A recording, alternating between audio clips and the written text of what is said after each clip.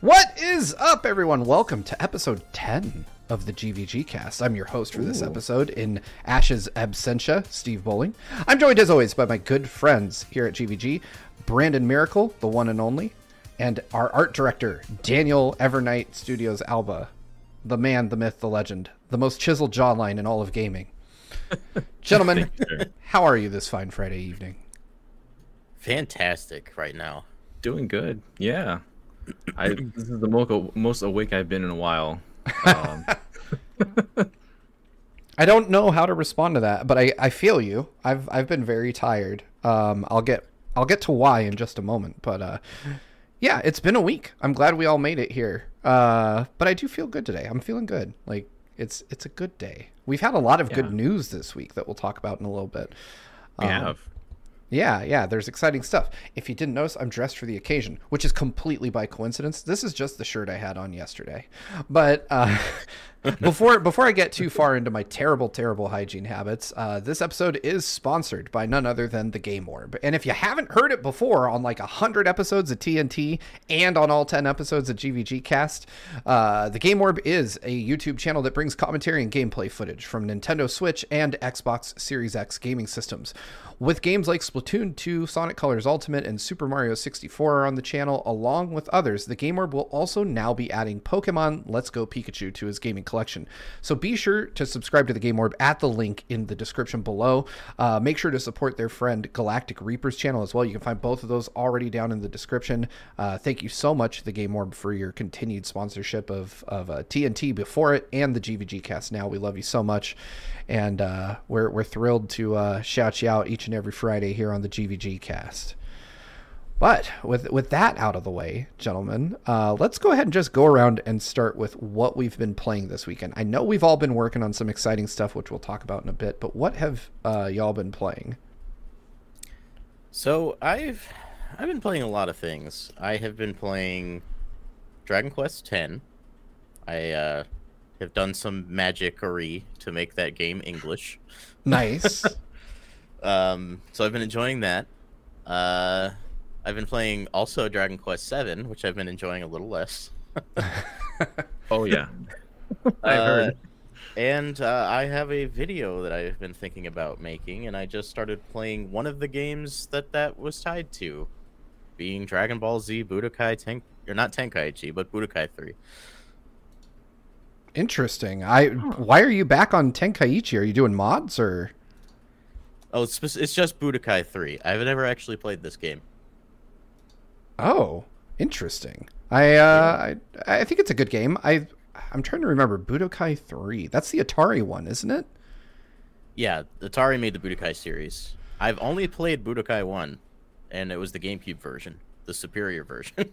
Nice. Yeah, I actually really like the Budokai series. I've played all of them. I think they are dramatically inferior to the Tenkaichi series. I loved Budokai Tenkaichi 3 on the Wii. I even did the whole like motion control Kamehameha, like where you have to push the Wii remote. I love that game. Yeah. That is awesome. I'll have to come back to that because I love Dragon Ball a ton, and we got a new chapter this week too, which was a terrible chapter. I'm sorry, Brandon Bovia. It wasn't great. But Daniel, how about you? What have you been playing? This week I actually finished playing at least one of the stories of Scarlet Nexus. That was a game I wanted to get into last year, but there was so much happening around that time that I didn't really get into that until this year. And yeah, there's two different stories. You follow either one main character or the other, and I finished one of the stories. I think I might, if I go back to it, I might be just later down the line because I'm kind of just putting that on hold now. But yeah, that was a fun time. Very interesting game, unique story. There was I didn't expect that there was time travel in this story, but there is. Yep. But yeah, that and also I've been on my I've opened up my old DS Lite and I've been playing Fire Emblem, New Mystery of the Emblem, a very well done fan translation of that I've been just kind of getting into for the first time, and just yeah, it's good. It's a lot more interesting than the actual Shadow Dragon that came out on the DS. I find that one's probably the most vanilla Fire Emblem as it is, as expected to be, because it was like the first one that kind of reused, or it was the foundation of what Fire Emblem became. But then just playing this one here, I find myself a lot more invested in this one than the other one, which is unfortunate because of how the performance of Shadow Dragon was, we didn't get the sequel, which is a much better game. That's, I mean, one, obviously it's super off-brand for you to be playing Fire Emblem. You're just not a Fire Emblem guy. That's not at all the entire thing that you're known for. I'm just experimenting now and just dipping myself into new territories here. Yeah, exactly. just broadening your horizons this week. But that is interesting. Like, I find it, you know, I'm not doing anything nearly as cool as translating games into English or playing stuff that didn't come out here. I am playing a game that very much came out here. And Brandon, we haven't even really gotten to talk about this, but Ash and Derek are dead. And by dead, I mean at PAX and at a wedding. But for the purpose of this conversation, they're gone. So it's time to talk a little bit about Elden Ring, which we haven't done on the channel really at all. Other than me poo-pooing it when it first came out. I was like, I died a lot. And to be fair, spoiler alert, I continued to die a lot. But now I'm at like the end of the game. And I think I have like 2 bosses left before I roll credits on Elden Ring. And I'm like 48 hours in. So I liked it a little, is what I'm trying to say. You just kind of liked Elden Ring. just kind of. I famously, so within our internal like staff Discord, I've been talking about how I've been banging my head against Moog, or is it Mog? I don't actually know. It's MOHG. Oh, right. I mean, I use his nickname. He's just Mog to me. But I banged my head against that guy for probably a solid week and a half. And I refused to do anything until I killed him. And I got down to like, it was my friend Nick and I were playing it. And this is how I knew I liked the game because, one, I attempted the same boss probably, no joke, about 200 different times.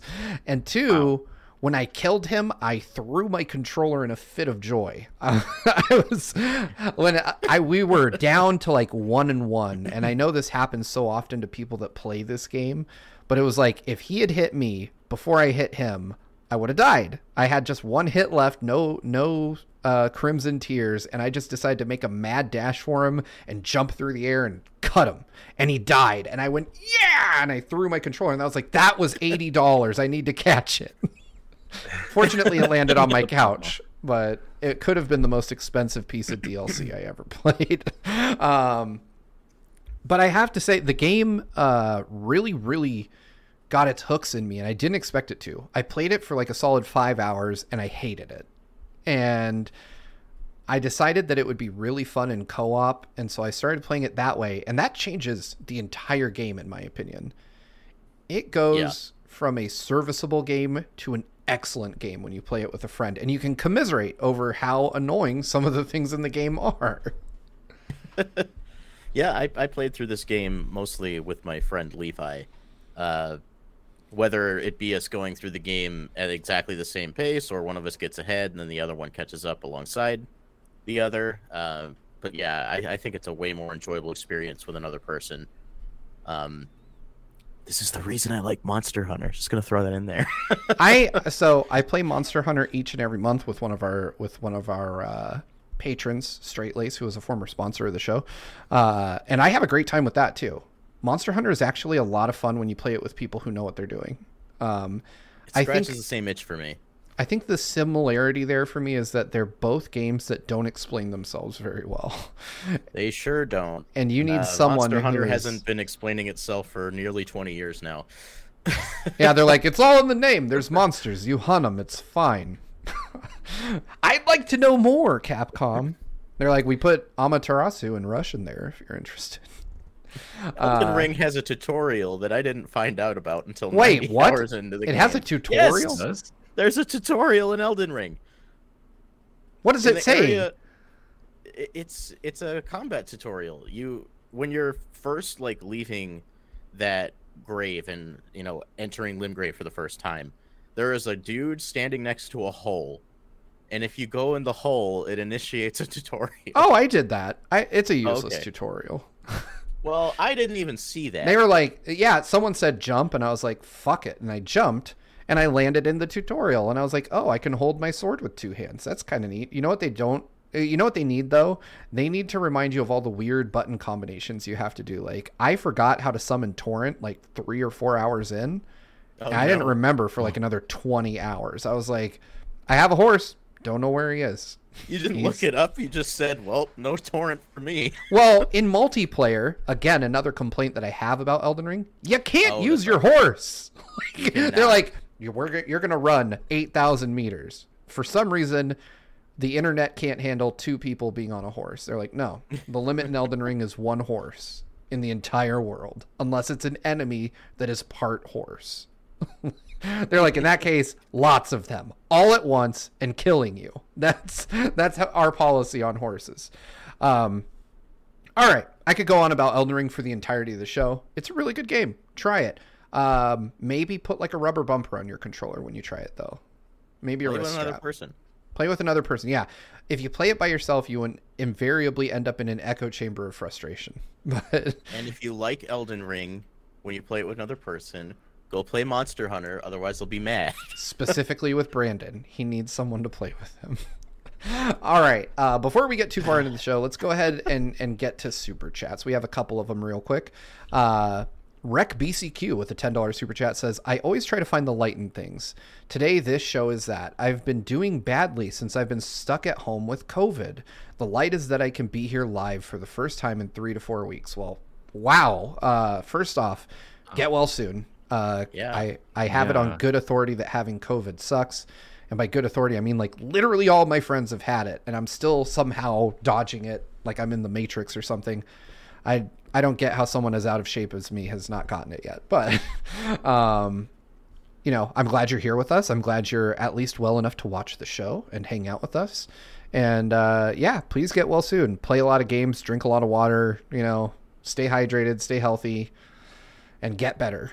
Cause, it's no joke. So hopefully you're doing okay, Rec. Thank you so much for the super chat. Following that up, Jaden Buck lightening the tone with his $10 super chat says, Crazy Question Fridays, crazy question number 35. We're 17 away from this going on for 1 year. It says, we all know it's important to say please and thank you, but if you were to only say one or the other, which one do you think is more polite? And I'm going to go ahead and say thank you, because I think showing gratitude is nicer than asking nicely. I think to double down on that, if you say thank you, I think the please is implied. Yeah. Like you clearly were hopeful that this other person would do whatever it is that they did. And if you're saying thank you, I feel like the please is just part of that equation. But thank you is not. Yeah. You can plead for somebody to do something and then not show gratitude, and then you're an asshole. Yeah. Yeah, I could say I would say please, because I can say thank you with much more sarcasm than I can say please. So I would say really? Oh no way. We gotta try this out on everyone real quick. I want your most sarcastic please. I'm gonna start... more Oh, go ahead. I'm gonna start with Brandon because I feel like he's cooking one up right now. I have no idea what to say. Let's see. I can be an asshole about it. Let's do it. Go. Please make me a sandwich. No, I'll give you more sarcastic with thank you than please. Please is a little bit more genuine for me. Because you so even now, Brandon, I can tell you really want that sandwich, and I'm more at liberty to make one for you now. Wow, that's all it takes. Oh, thanks. Dang, Daniel's just too nice. I need an example. All right. You know what, Daniel? Give me your most sarcastic thank you. We've got a sarcastic please. I want your most sarcastic thank you. Let's see. Thank you for. Geez, Steve. Thank you for forcing me onto the show today. No, I'm just kidding. Even then, I feel bad. I feel like I could work either. Here, I'm going to give the audience an example of each. All right. Yeah, give us one. Will you please get that art done, Daniel? Oh, Brandon, thank you for editing that video. It was great. Thank you for actually giving me something to make, Steve. All right. I want the audience to vote. If you're in the chat right now, let me know which one was worse. I want, by the end of the show, we'll figure out which one is the one we should stick with. Not that we're going to stop saying either, but I'm really curious what you all feel about that. All right. Finally, we have Rec BCQ with another $5. Thank you so much, man, especially considering your condition. That sounded way more terminal, but you know what I mean. I'm glad you're feeling okay enough to super chat again. Says, Daniel always gets complimented when he's introduced. I'll balance it out. Brandon and Steve are handsome devils. Well, agreed, obviously. But also, thank you. I actually look like a sack of wet mashed potatoes on a good day. So I appreciate you throwing a little light my way. I appreciate it. I didn't brush my hair. I didn't pick my beard. This is just me today. Yeah, I'm looking about as pink as my shirt. But that's not the camera, it's just my face. I'm still a sexy beast. I appreciate I appreciate Steve and Brandon in their purest forms when they appear on show. Nice. Yeah, in our purest forms, unshowered, very gamerly. I was trying to say it nicely without being sarcastic. Rec VCQ. Okay, that gave me a good laugh. Well, thank you. I'm glad you were able to get a laugh at my expense. I'm so hurt. All right, folks. So we don't have a ton of news to talk about, and I'm going to make this a little more light. But I want to talk about the topic in the thumbnail, which is just like a mishmash of characters, because we had a lot of release dates. Like everyone was just like, "Hey, have a release date. Your summer is screwed. We want to make sure that you start pre-ordering stuff." So we got release dates for those of you that aren't in the know about the games in the thumbnail. Go look at the thumbnail. Sonic Origins, which is why we have that cool little animation Sonic. We got Xenoblade Chronicles 3, which got moved up to July, which I wasn't ready for. Like my mind and my wallet weren't ready, but take my money, Nintendo. You're definitely getting it. And we got a release date for a third game that I can't remember off the top of my head. I made the damn thumbnail. Thank you. Splatoon 3, which I was hyped about, which, by the way, I love that they took the Dreamcast's American launch date. 9/9. I love them for that. I know they didn't think about it, but I did. So I want to start with Splatoon because I think it was the most underwhelming somehow. It was. I was not happy with how they showed this off. I know that I'm going to buy it, and I know that I'm going to love it. I've loved Splatoon 1 and 2, but it felt like just an update to Splatoon 2, because all they showed was Turf War. Yeah, which is we got to look at the new weapons and some of the new specials, but when you break it down, that's Splatoon.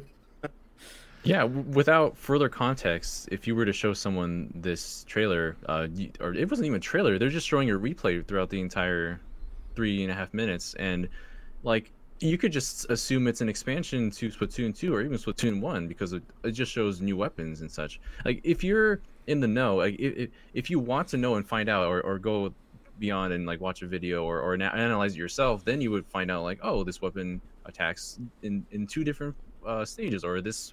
When you jump out of your swimming form, you can actually have more mobility than you would in other games. But I was watching this and I'm just like, where's the Squid Labs? Where's the guy telling me in detail why I should be excited for this new weapon, what it does, and all this other stuff?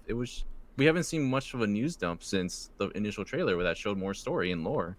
Because the last time we heard about it was in the Nintendo Direct, which just showed Salmon Run, which could have also looked like its own expansion from Splatoon 2. I think there's a big element. Excuse me. I think there's a big piece of the puzzle missing here.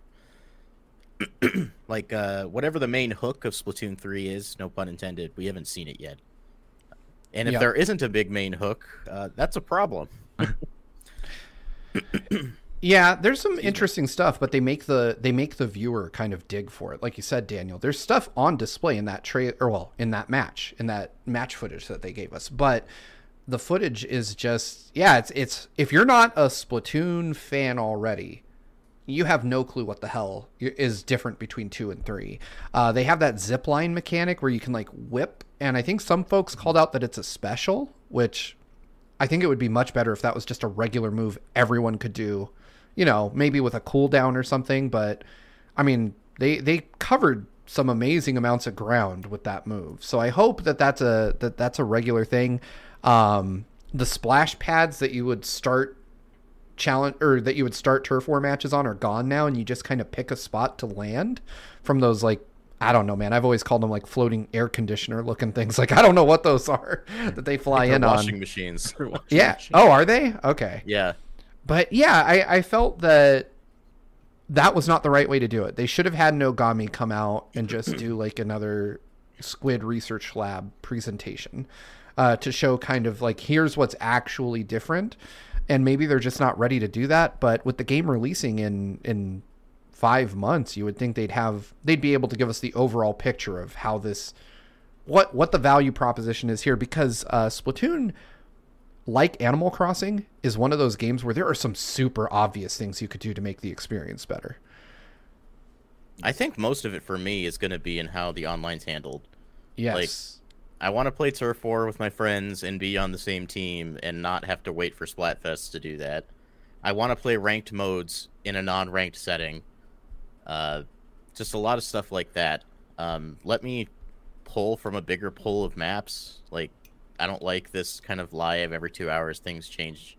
It's really not that great, because then, you know, every time I would get on, I'd either be playing the same 2 maps I'm always playing, or it would start feeling a little dull. Yeah. I would be more than willing to buy another game if all of that stuff was fixed. Yeah, they also need to not lock Salmon Run behind time frames. Like it used to. I don't know if they still do it, but it used to be that you could only play Salmon Run at specific times. You could always play it, like, I think you could always play it with friends or locally. Or I think what you was might that, Daniel? Yeah, as you were saying, I think we can only play it with friends. But if you wanted to do it online, there was specific time slots that you'd have to be there for. Basically, you're clocking in for your shift, essentially. One of the things that drove me crazy, and I don't know if it was intentional or something that Nintendo changed at like 0 hour, but at E3, I had a VIP meeting with Nintendo where they showed me Splatoon 2, and I got to talk to Hisashi Nogami about the game. And they told me very specifically, and they wouldn't tell me what I was going to see beforehand, but they said, bring a few people with you, which is very rare for Nintendo. It's usually just you, but they were like, bring 3 people with you. And so I was like, okay. And this is back during the Nintendo Life days. So I brought my whole team with me, and they sat us down and they let us play Salmon Run. But the version of Salmon Run we played let us choose our weapons. Like, we were able to select what we had. Not in the final game, which is one of the most annoying things about playing Salmon Run, because I would get stuck with a weapon that I was just not good with. And that drove me insane. You could let people choose their weapons, which I think would make Salmon Run a lot more fun. I think every mode should be available any time of day. And I think that you should be able to group up with your friends without leveling all the way up to 10 and then getting to a B- just to open league mode where everyone's going to be better than me. But there should just, I mean, I would like Splatoon to be a bit more casual in that regard. I would really like to be able to just set up a party with you guys and then go play on the same team. The other thing is you can join friends in Splatoon 2 now, but there's no guarantee you'll play with each other. Like, you might be paired off against each other. Yeah, that's my biggest frustration, especially with Turf War. Like, if you want to guarantee that you're playing with your friends, you got to play a ranked mode in League. Yep. And like you said, for a lot of us that aren't like expert Splatoon players, that's going to be a bad time. Oh yeah. I've been working. So, well, one thing I will say that I'm glad they got right. It was apparently confirmed that now you can use Switch Online Save Data Cloud. Because right now I'm starting from rank amateur with Splatoon 2 because I've changed my Switch twice since it came out. And so on my OLED, I don't have a save. And so I've just been working from 0 to get all my stuff back. And that is a pain. But apparently they've at least addressed that. Apparently Nintendo is no longer as afraid of cheating.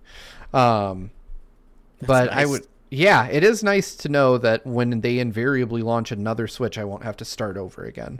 But that wasn't the only game that got a release date. We also got news about Xenoblade Chronicles 3.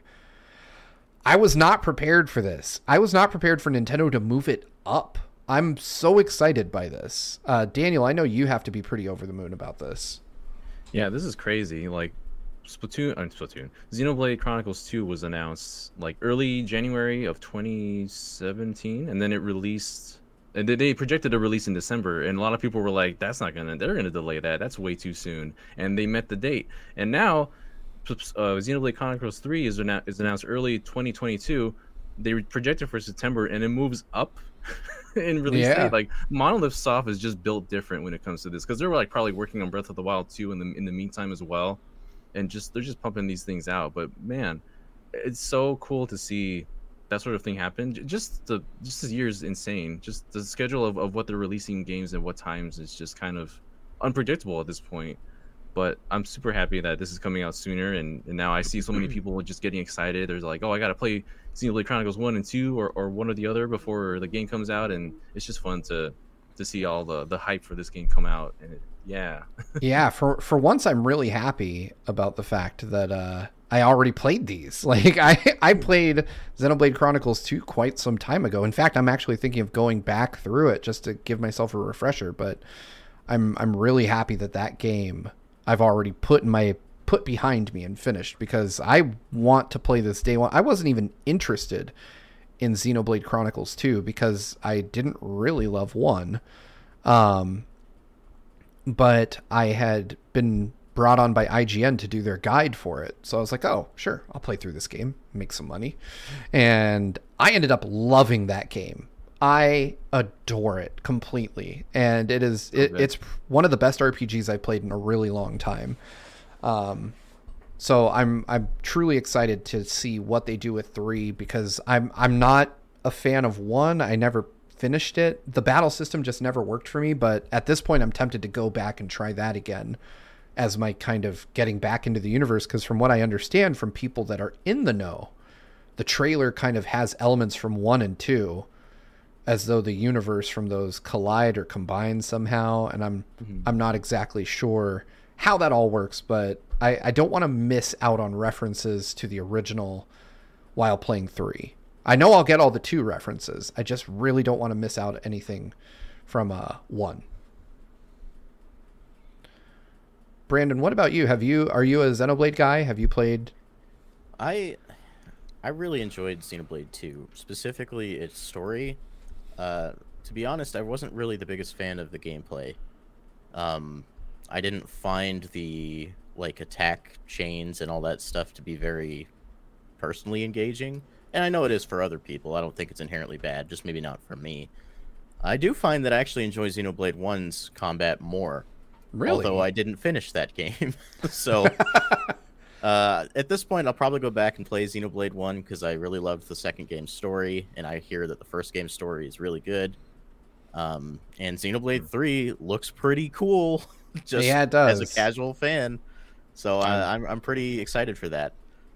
Yeah, I'm super opposite with that. Like, Xenoblade Chronicles 1's battle, like, I know it's a bit simpler, but I prefer 2's. Once you learn how everything works, and it does take a while. It takes a while to figure out how all that mechanic works and it fits together in the grand scheme of things. But once you know, it's pretty satisfying and as a whole. And the combat for Torna was also a lot better, in my opinion. Like, it was a bit more streamlined. It wasn't as complicated. It kind of kept things more simple. I hope we see more of that in the combat for 3, which I think we might. We're seeing combinations of both battle systems in 3 as far as what we've seen so far. And, like, dang, seven party members. Like, we've seen why there's so many party members because of the whole fusion thing that they showed in the trailer. But I've already been avoiding trailers for this game. Like, I'm gotcha. fully enthralled in the hype cycle for this game. I just can't I don't want to spoil anything. I already saw one of the enemies that looked like an Ava, and I was like, that's enough. I've seen everything I need to see. Just take my money. I saw the collector's edition too, which looked really cool. I might pick that up because for some reason I bought the collector's edition to 2. I don't know why I bought it, because at the time I was not a Xenoblade fan, but I pre-ordered it and it showed up at my house. I was like, oh, I've already beat this game. I guess I'm gonna put this on my shelf of one Xenoblade thing. But I also have X somewhere. I think it's interesting to note too, and I think someone mentioned that Jeff Grubb mentioned this on Twitter, but the release dates for Xenoblade and Splatoon 3 were flipped. Yeah, I wonder about that. I wonder if Nintendo consciously made that decision, because it feels like a weird one to make, unless Splatoon needed more time. That's the only thing right now that it makes sense to me, because Xenoblade 3 coming out way earlier than we expected in September originally told me that this game's been done for a while and they've just been sitting on it. That is the Nintendo way. Yeah. So this is like their safety drop in case something goes wrong.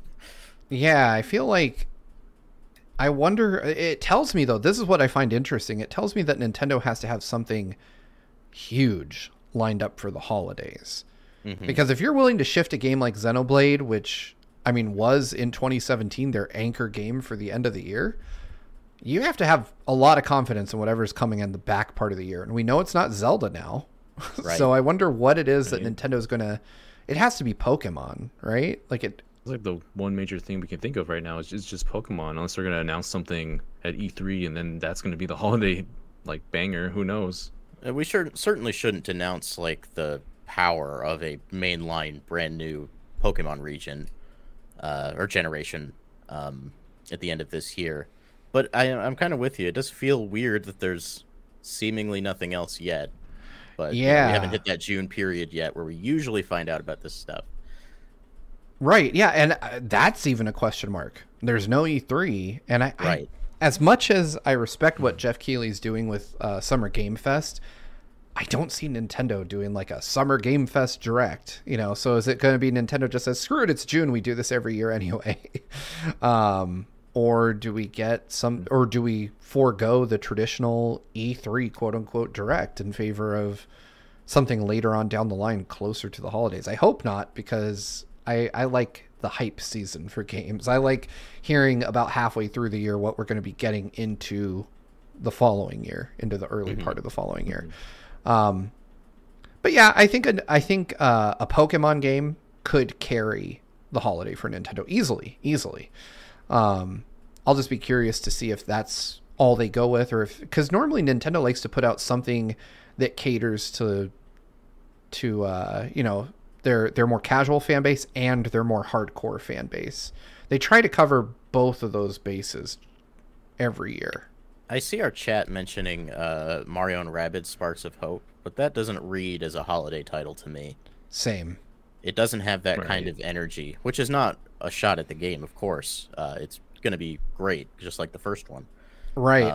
But it's worth noting the first game went on sale like for $20 like 6 months after it came out, which is not a usual move for a Mario game. I don't think that it has anything. Super Mario Odyssey 2, Top Dog mentions in the chat. There's no... I honestly don't think that's happening anytime soon, which is sad. Makes me incredibly sad. I mean, it could happen. I'd be surprised if it did, but I'm not going to bank on that for this year. Yeah, honestly, I almost feel like if we were to get... I feel like Nintendo could do what they did with Mario Party and just release DLC for Super Mario Odyssey somewhere down the road. Like, hey, we're in a lull and we needed to make some cash real quick, so here is DLC for this super popular game that we ignored. I mean, because we originally saw Isle Delfino in the original map for Odyssey. There also were in the data for that game unreleased costumes. There was a Link costume in the data for Super Mario Odyssey that we never got. So I suspect that at some point, and I don't know what happened, but I think that Nintendo had plans for Odyssey DLC, and that they either did what they did with Galaxy and scrapped it in favor of a sequel, or entirely possibly they did have that plan and then 2020 happened and then they had to backtrack, you know, because it was pretty obvious during 2020 that Nintendo was not prepared for people to work from home. They had a lot of production issues, and I think we're still seeing them clean those up in the background here. And I wouldn't be surprised if they had to either shelve or massively internally delay projects to shift people around to get stuff done. Which is why I think we also didn't see Animal Crossing DLC for as long as we did. I think Nintendo was just caught off guard, like, holy hell, we released this game and it's the most popular thing in the world. I think a Nintendo that was operating at full steam would have had DLC out the door within 6 months. They would have, and I think that they completely fumbled it because they just weren't up and running at full efficiency. But yeah, the holiday is going to be very interesting for Nintendo this year. I think that, we'll see more, but it's been a quiet year so far. Like, there's not a lot coming out, and they're just starting to ramp up, like where we're seeing release after release after release. I will say that a lot of the releases this year cater to me a lot. They're a lot more casual experiences, which is something I've been missing from the Wii era. And a lot of children from that era are growing up now. So, it's high time to kind of cash in on that. 1 week, and we get Switch Sports. And I'm very excited. Yeah. I'm ridiculously excited for that. Like, when I found out you could use the leg strap for soccer, I was unreasonably excited about that. I was like, yes, I want to do stupid motion things with Switch Sports. So I'll be checking that out like the minute it comes out. I'm really, honestly, I don't mind the new look for the, I don't want to call them Miis because they're not Miis, but the new look for the Sportsmates. Is that what they're called? That's terrible. Sportsmates. That makes me think they deliver food. But just a really buff Postmates driver. But yeah, the Sportmates are fine. Like, I don't find them as offensive as other people do. I don't think they're bad. I don't find them offensive. I was just worried we weren't going to get Miis, and then they showed us Miis, and I was like, okay. I am personally upset that we didn't get Matt back. Like, if we get boxing at some point, we need to have Matt. They showed Matt. They showed Matt in Did they? In promotional screenshots. Yeah, they had. Man, where have I been? There's a Twitter account dedicated to Miis that dissected the Mii and pointed out that it was put together wrong. Wow. That's like was funny. There's a Twitter account out there that looks at every rendition of Mario for pixel accuracy. Like when Mario is ported to other things like Wii U Virtual Console, and they're like, oh, this one's 98% to the NES original. Like 2 pixels off. Yeah, I was like, why? Like, there's someone who cares very deeply about that. I was like, you should work at Nintendo. Anyway, before we ramble on further, we do have a few more super chats that I'm going to read off. First off, Skull Kid Tiger with $5 says, Steve, I saw Sonic. You know what this is for. Oh, I do. I actually have a discussion that I've edited that will go up this weekend with some of the guys talking about their thoughts on Sonic, and I will have a Patreon exclusive with my own take on the movie now that I've seen it, because I had not seen it at the time that discussion was recorded. But I will say this. I think I called like 70% of the plot on GVGCast before the movie came out. It is from a writing perspective a solid 6 out of 10 movie, but it's like an 11 out of 10 video game movie. Pretty much. Yeah. Yeah. Screamo Shaman with $4.23. Thank you so much, by the way. Says, my birthday is tomorrow. I'm here to vibe. Well, happy birthday. I hope you have a great birthday tomorrow. Yeah, birthday. Yeah, enjoy it. Have a lot of fun with that, because birthdays only... your birthday's on a Saturday, which is great. Like, I always try to take the day off work, but yeah, have fun. Rec BCQ with another $2 super chat. Thank you again, by the way.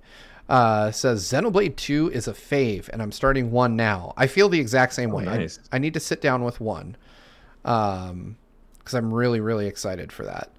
Yeah, enjoy that. I still just need to play Future Connected as far same. as... Okay, I'm glad I'm not the only one that didn't play that. I need to just jump on that by itself, because I've already played the first one, but I don't know if I can play the entire game again just to do Future Connected in sequential order. Fair. All right, finally, Aramis Baramis with an astounding $50 super chat. Thank you so much for your generosity. Says, happy GVGcast Day, just showing support. Well, thank you so much. We appreciate all the support, Aramis. You are the best, as Vegeta would say to Goku in the Buu arc, specifically. The one and only time. Yeah, the one and only time. I love that, by the way. Vegeta's like, you're the best. And then in Super, he's like, you're a bitch, Kakarot. I'm like, what happened? So hard. Oh my god. That's my best Vegeta, by the way. That's it, Kakarot. You're the best. Fuck you, Kakarot. All right. Let's see. Is way better than Torna is hard capping. All right. So where were we? I'm lost here. It's Friday. I'm tired. Oh, oh wow, Claxon. Thank you with a $49.99 super chat. Just says, just dropping this before I go visit a friend tonight. I've been busy with my advanced game programming class, so I haven't gotten to watch live in a while. Well, thank you. So much. I appreciate that. That's really cool. Like, I wish I could do game programming, but it's beyond me. I've tried. I wrote an iPhone game a long time ago, and it was awful. It was called Drug Runner, and it was an endless runner where your power-ups, you guessed it, were drugs. And Wow. I would have made millions of pennies. The next Flappy Bird right there. Exactly. It's got everything you need. A boring premise, no actual gameplay, and drugs. But one of these days I would like to make a game. I hope to expand my skill set there someday. But yeah, that's about it for news. We didn't have a lot. I just wanted to talk. I wanted to have a more conversational, chill kind of vibe to the episode today. The mods are asleep. Let's talk about Elden Ring, that kind of thing.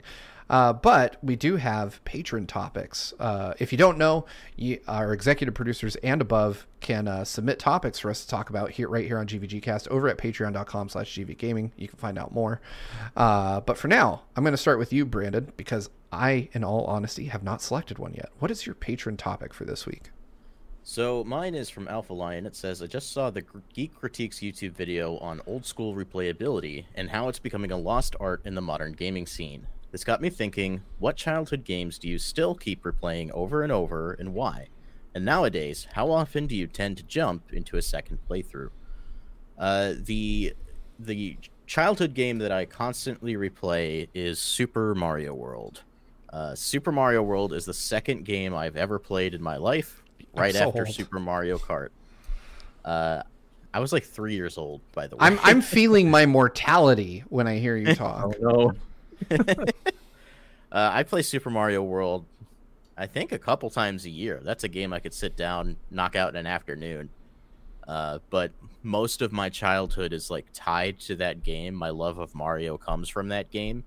It's also why I love Yoshi so much. Just a lot of great memories with that. As for nowadays, I don't really do second playthroughs, and I don't think it's because replayability is a lost art so much. I think replayability back then was mostly due to game companies wanting to get those rental fees from the game stores. But, I would replay games in my teens. Like, I played Twilight Princess like 4 times, even though that's not my favorite Zelda game by a long shot. I think the biggest thing for me today is that I just don't have the time. I'm more excited about having new experiences than revisiting old ones. I've played more games in my adulthood from a broad perspective than I did growing up, where I was mainly a Nintendo guy, just playing Nintendo games because that's all I could afford. But now I just kind of try and dip my toes in everything to see what the gaming space has to offer.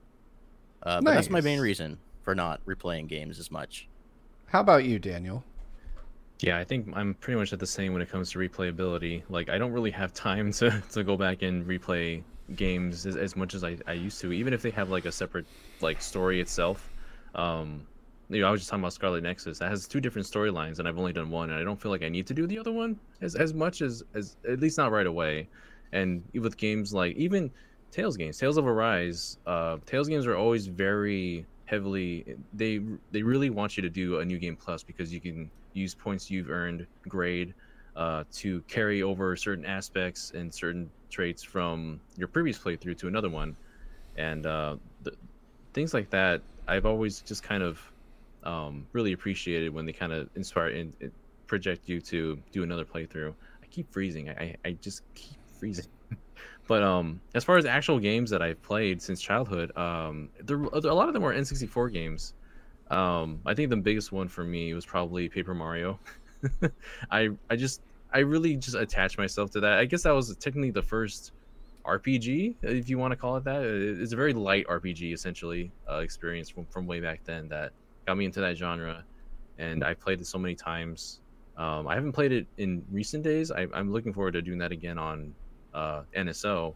But yeah, games like that, Majora's Mask is another one that I played many times before. Um, just good feelings I had from back then as childhood memories playing those, and some Mario always just gives me that warm feeling, especially when in paper form. But yeah, that's pretty much what I've experienced for as far as like personal replayability and in games from way back then. Nice. For me, and somehow Brandon's topic served as the perfect segue for me to put this up on screen. I'm just going to give you guys something for free. Oh, God. This is what Steve Bowling looked like around this time in my life. Oh, yeah. Look at that haircut.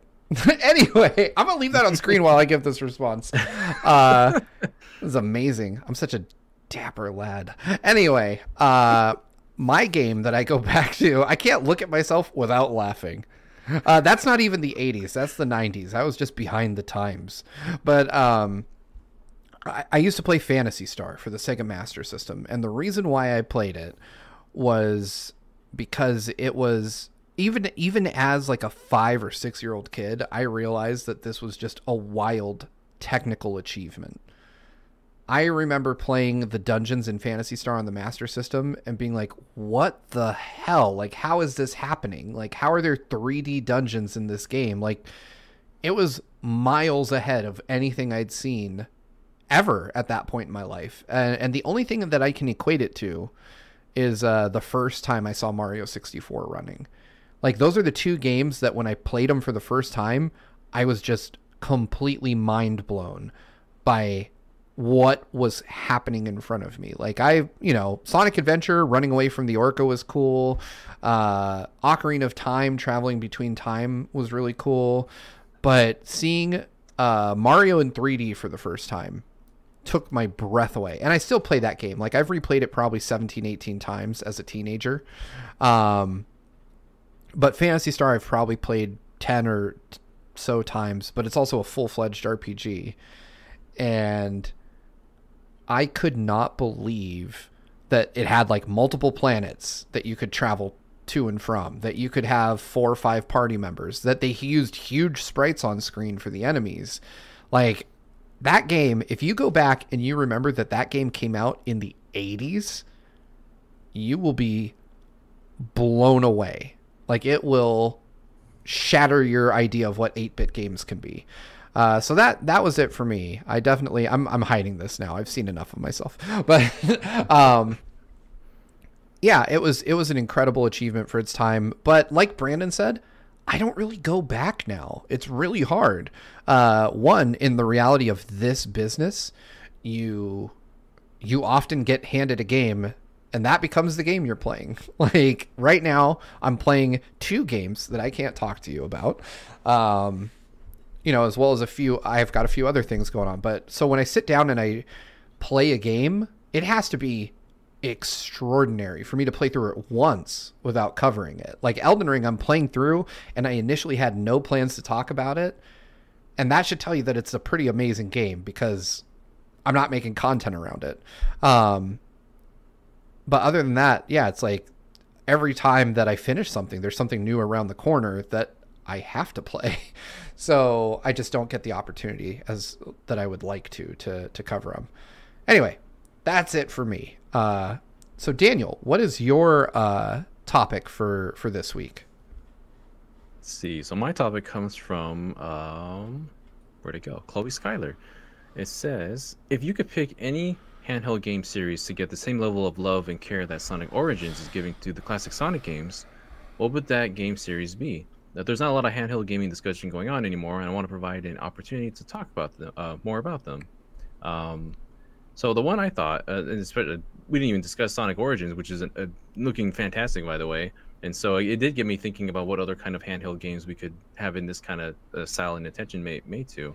As far as handheld games, I was thinking, first one I was thinking of actually was Golden Sun. Those 2 games for the Game Boy Advance, they were supposed to originally be like one whole journey, one whole story. And I loved the first one.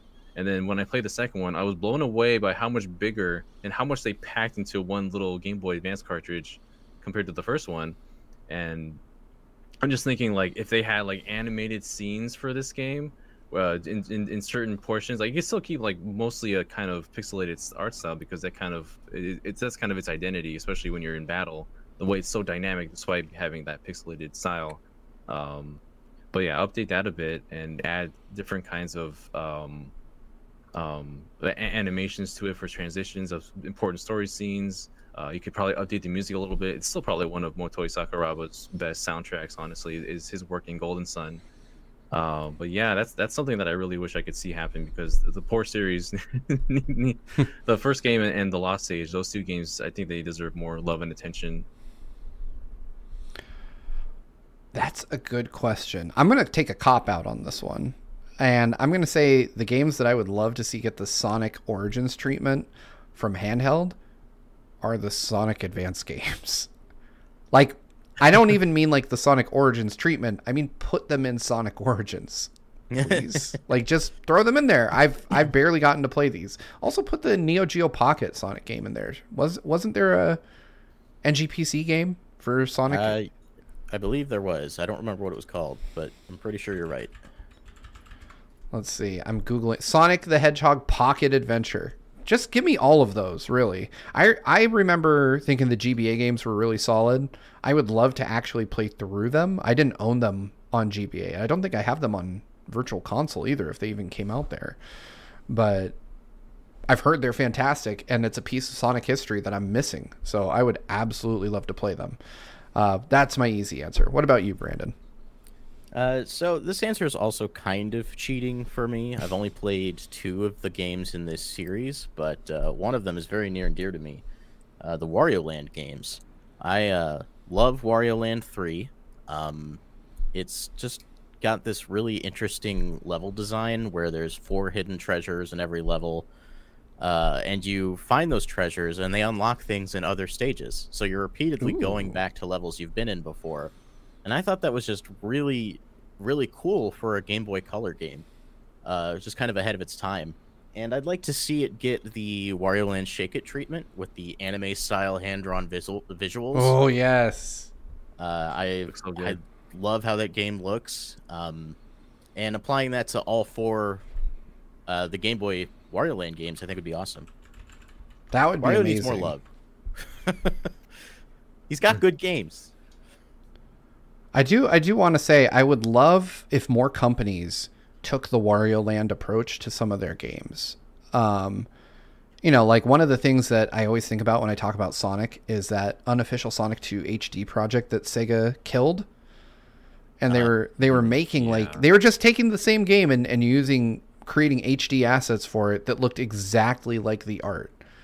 And I've always wanted that to be finished, and it never will be, because in one of the few things that Sega killed that was a Sonic fan project was Sonic 2 HD, and we never got anything like it. So I'm so broken up about that, but I would absolutely love to see it. Who knows? Maybe someday it'll happen, but I doubt it. I really, really doubt it. But yeah, I think that, like you look at Mario, you look at Sonic, you look at various old school 2D platformers, and they all had this amazing art that obviously the consoles of the time couldn't render. And it would be so cool to see games like modern 2D games that looked like that. But I don't know. I think the fan community is going to be our answer there. I recently ran across, and I don't know if you guys have seen this before, but an NES emulator that had the ability to swap out all the sprites with whatever you want. And so folks have made like HD versions of the original Legend of Zelda and stuff like that with completely original art. It looks incredible.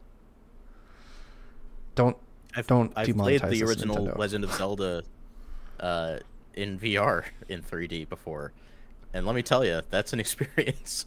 Wow. Nice. I would think that would be really cool. I remember I own like a weird emulator app on Steam for VR headsets And it's like the dumbest thing, but it's kind of neat. Like you wear your headset and it puts you into a bedroom with a TV and consoles all over the floor.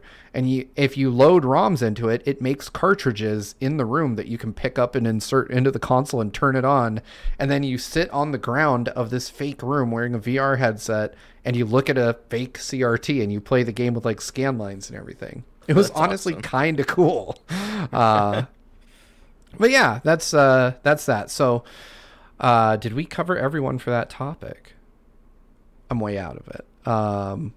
Wait, what was our topic?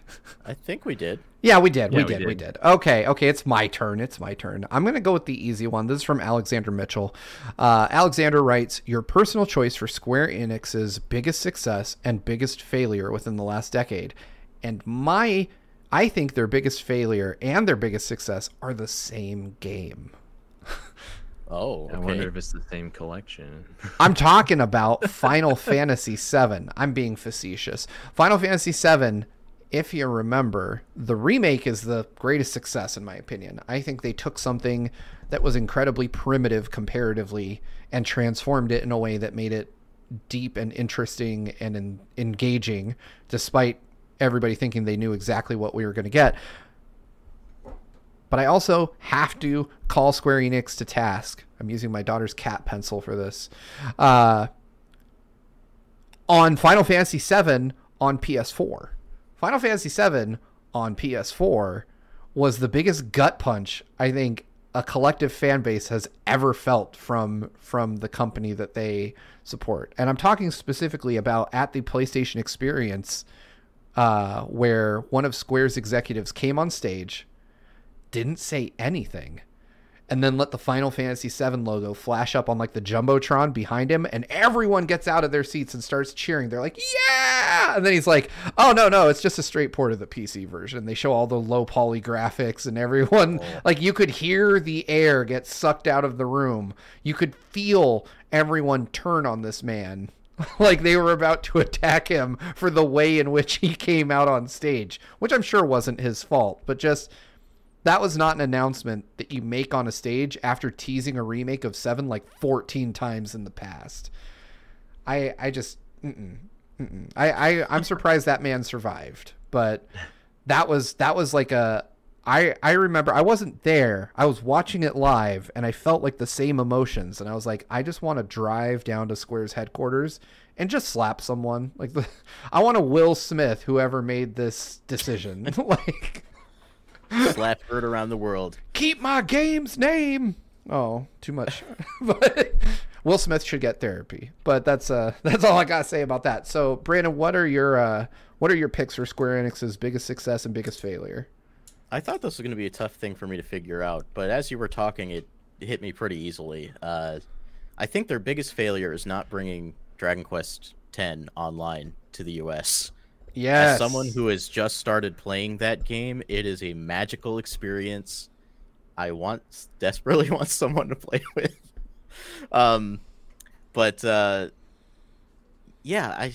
They've talked about bringing it to the West before. It's about to have its 10-year anniversary, and it's still not here. So, they announced the offline version, and it's not coming either. Nice cat paw racer top. Listen, I play it serious here. Yeah, so I'm pretty disappointed in that.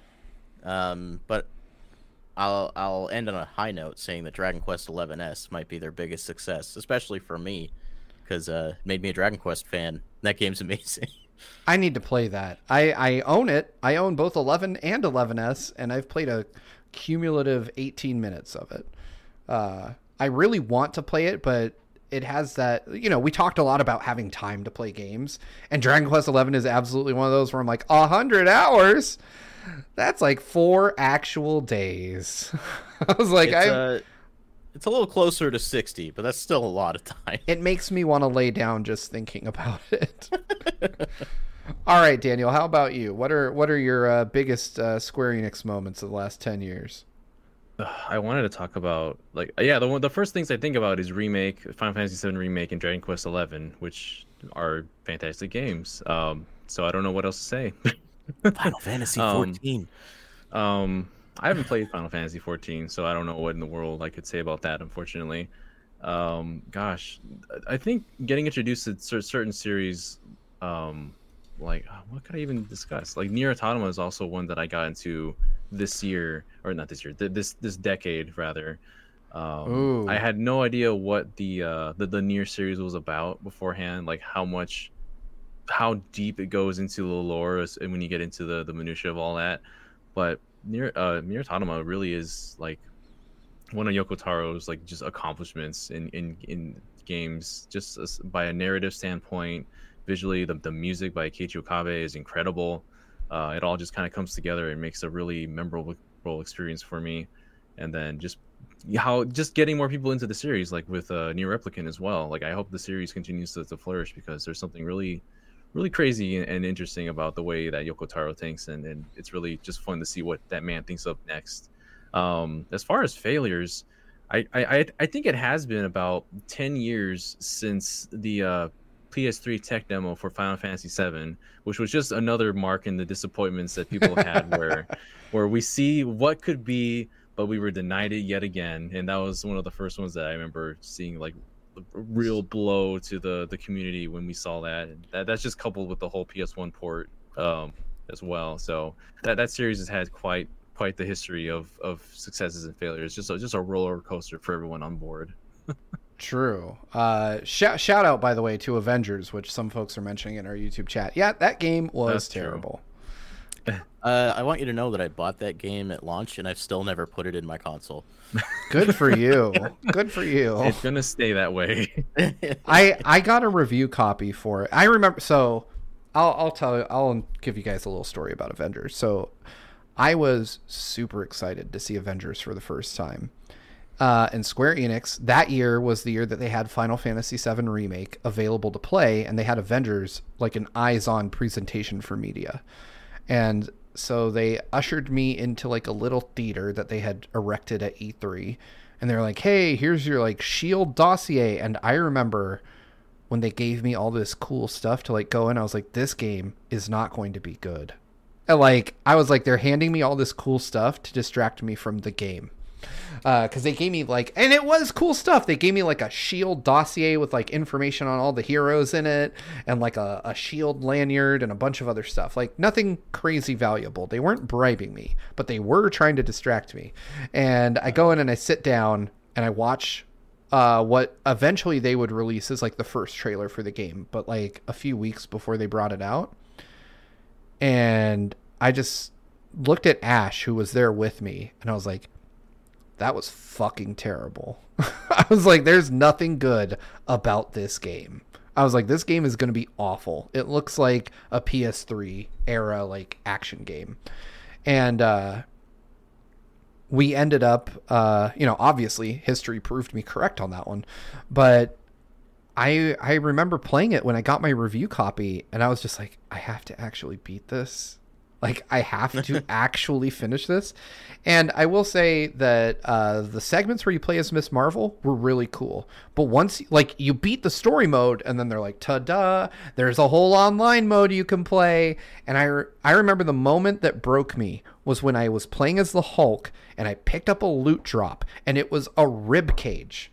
A rib cage for the Hulk to equip as a defensive item. He equips his own skeleton. It's a little weird. I was like, you guys wanted this to be Destiny so bad you forgot that the Hulk can't rip out and replace his own bones. Also, why are there Hulk bones laying around? Why are enemies carrying the Hulk's bones? I don't understand.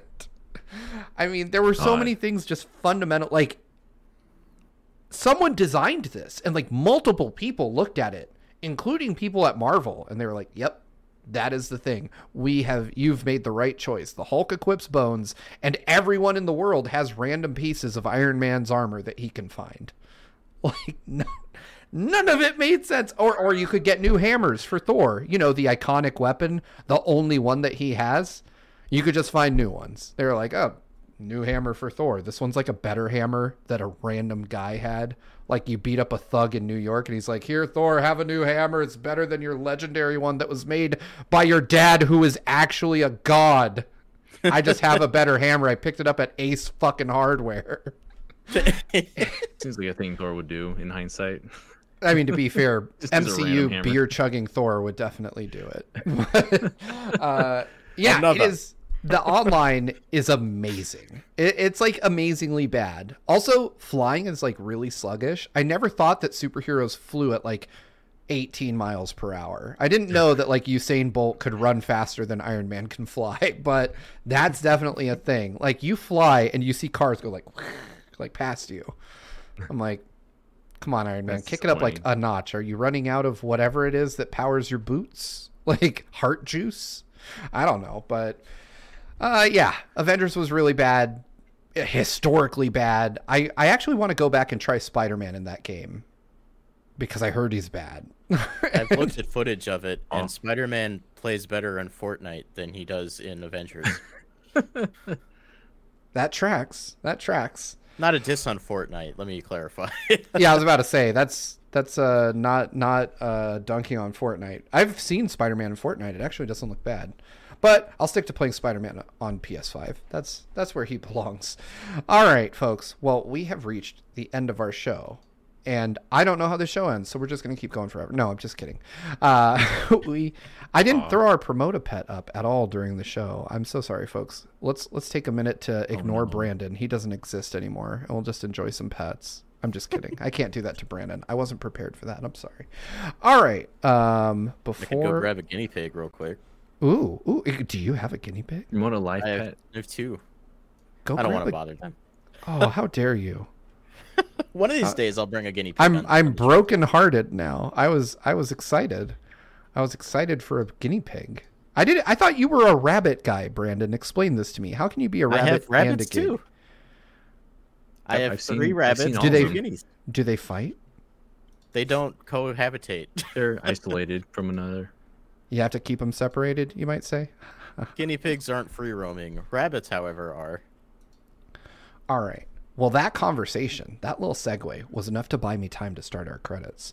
So, at the end of the show, we like to give a thank you to all of our patrons, big and small, for helping make this show happen. We literally could not do it without you. Thank you to all of our generous super chatters for helping to keep the show running. We appreciate everyone who shows us love, whether you just watch, like, and subscribe here on YouTube, whether you're a patron, whether you're in our Discord hanging out, telling us what we're doing wrong in the improvements channel, wherever you are. We appreciate you so much. Thank you for hanging out with us on this Friday, the 22nd of April, for episode 10 of the GVGcast. But before we go, and thanks again to the Game Orb for sponsoring. You're awesome. But before we go, we do have to give a special thank you to our patrons at the producer tier and above. Y'all help make this show happen. You keep the lights on for us. You've been supporting us for almost 2 years here. That's really impressive. I'm so happy that this did not blow up in our faces and turn into wreckage. I appreciate you for that. But I have to give an extra special thank you to our patrons at the executive producer tier and above. You beautiful people are Brandon Bovia. Thank you for Dragon Ball Super this week, Brandon. Cutie Caitlin, Fangs, Dan and Twistle, Z Patty, Hyrule Hermit, Sky Blue Flames, Eastman 23, Adam O'Sullivan, Richard Herrera, Logan Daniel, Christopher Baque, The D-Pad, Vesemio, Waffle King, Beert J 373, Critter XD, Kitty Kongfax, Angel Martinez, Joshua Hunter, Benny Yao, Azran 127, Black King, Pagrema, Geller, Joseph Rutkin, Titus Malvolio, Geeky Griffin, Lucky Wonderfish, Kyle, Top Dog 23100, Young Ben Kenobi, Doug Showmix, Andrew Medeiros, Orem, Becca, Rox the Cat, Killamox, Eddie B, Kai Ed, Kit Fisto, Kenneth Lee Stingle, Jessica Toad, Deaneth, Sci-Fi Lullabies, Michael McCaw, Matthew Wong, Goron Amber, Straight Lace, Justin Matthews, Hoobie, Too Much Spaghetti, Mega Conrad, Ascaron 809, Rioner, Captain Finlandia, Nathan Steele, Spicy Pandotter, The Game Orb, Dano the Artist, Super Gamer Dude 101, Grantles, Ravelox, Synchro Lord, my mom. Hi, Mom. Kane Woolley, Skull Kid Tiger, Dark Steel 01, Jason Uloa, Jaden Buck, Phantom Project, Cystic Warrior 29, DJ Jersic, Super Dank Awesome Unicorn Guy, Dinner Sonic, Darik, Jeff Ed, Nova the Artist, Stag Nasty, Mumbling Yeti, Cameron Sharp, Screamo Shaman, Mason Riley, Keel, Willow Pingree, Santi the Person, Brendan Hesse, Hustlebun, Noah Fitterer, Calvin Atkinson, Ryan's Fault, Brainchild, Pat Pending, Jim Wakelin, Lauren Bond, Sridhar Ayala, Gavin Twaddle, Andy Mine P, Ad, Jughead 870, Alpha Lion, and finally, Lord Metarex. And I'm sorry that your name wasn't in the credits, Lord Metarex. I did not update them because I'm a terrible person. But we will get that updated for the next episode of GVGcast. Thank you so much for watching, all of you. Remember that if you too would like to have your name read out at the end of each and every episode of the GVGcast, as well as in the credits of all of our features, you can head over to patreon.com/gvgaming, where you can find out more and join the best damn Discord community anywhere on all of the internets. We are headed over to our patron exclusive post show. Again, patreon.com/gvgaming to find out more about how you can watch that and listen and see us react to really cringe internet videos. But that'll be it for us for tonight. Thank you guys so much for hanging out this week. I hope you all have a great weekend. And if you're not headed to the post show, we will see you next Friday, April 29th, where we will talk about how sweaty we got playing Nintendo Switch Sports on the next episode, number 11 of the GVG cast. Until next time, everybody, good night and good vibes. Have a good Bye, one. everyone. Till we meet again.